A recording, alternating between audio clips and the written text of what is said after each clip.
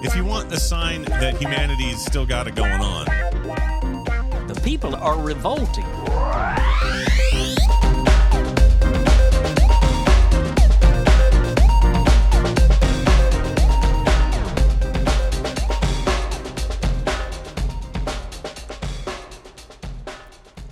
Welcome to People Are Revolting, a daily dose of disobedience. This piece is published at straitstimes.com. Months of protests in Sri Lanka reached a crescendo on Saturday, July 9, when demonstrators stormed into the official residence of the president and the private home of the prime minister. The protesters say the leaders are responsible for the corruption and mismanagement that led to the collapse of the economy. Here is what is known so far. Severe fuel shortages and economic hardship fomented protests. For months, daily life in Sri Lanka has been upended by a fuel shortage. The prices of food and medicine have soared, power cuts have become the norm, and public transport is often shut to shore up fuel prices. Protesters have taken to the streets before, but frustration with these conditions and with the people seen as putting the country in dire financial straits came to a head, with demonstrators pulling off a peaceful takeover of the presidential residence. The coronavirus pandemic is partly to blame. It deprived the country of overseas tourists and crucial foreign currency that it needs to import fuel and medicine. Government mismanagement and cratering currency only exacerbated the shortage. The downward spiral is hastened by the war in Ukraine, which added more supply chain problems across the globe. In April, the government suspended payments on its international debt. More than a quarter of Sri Lanka's nearly 22 million people are at risk of food shortages, the United Nations said last month. The country needs $6 billion until the end of the year to buy fuel and other essential goods, but the question is where that money will come from. In Sri Lanka, government has become a family affair. The Rajapaksa family has dominated Sri Lanka's politics for much of the past 2 decades, and in recent years has increasingly run the island's nation's government as a family business. Mr. D.A. Rajapaksa, the family patriarch, was a lawmaker in the 1950s and 1960s. But it was Mr. Mahinda Rajapaksa, his son, who helped cement the family's ascent to prominence, rising to become prime minister and then president for 2 terms from 2005 to 2015.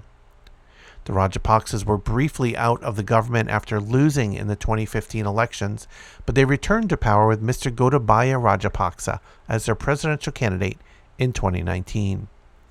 Soon after, he brought his elder brother Mahinda back to the government as prime minister and handed key positions to several other members of the family.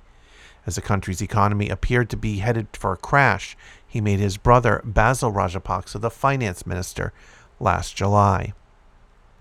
In the face of intensifying protests, President Gotabaya Rajapaksa forced the family members in April to give up their seats in the government. The president has said he will give up his post on July 13, according to the Speaker of Parliament, who is also his ally. The Sri Lankan constitution clearly defines a line of succession, but whoever takes the reins will need to revamp the political system under the watch of an impatient, weary public. In more ordinary circumstances, the current Prime Minister, Mr. Ranil Wickremesinghe, would become the acting president, now that Mr. Gotabaya Rajapaksa is said to be negotiating an exit. But on Saturday, Mr. Wickremesinghe, who many believe has been gearing up for just that possibility, announced his intention to resign as well. He said he would step down to allow an all-party interim government to take over, the Speaker of Parliament said. The next likely candidate as interim president is Mr. Mahinda Yapa Abeyewardene, the 76-year-old Speaker of Parliament and a close ally of the Rajapaksa family. The acting president will have a month to organize the election of a president from among the members of Parliament. The winner will complete the 2 years left in Mr. Rajapaksa's term before elections are due. This particular article covered a lot of the machinations of the political scene, but just barely touched upon the force that drove all of these changes, the force that drove those resignations. The people have been protesting for months and months and months, and really drove a massive protest on Saturday, July 9, that led directly to the resignations in the story. If you want to hear more about that, check out the last 2 days of People Are Revolting. And if you want to hear all the other stories and find all the back episodes, just go to peoplearerevolting.com. You can also follow on Twitter at People Revolting. Keep revolting. And thanks for listening.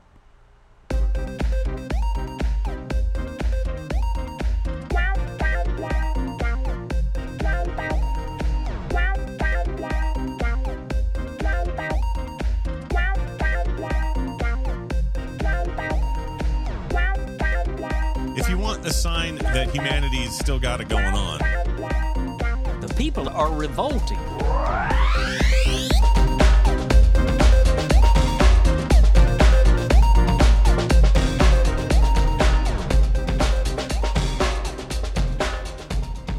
I think you just nailed it.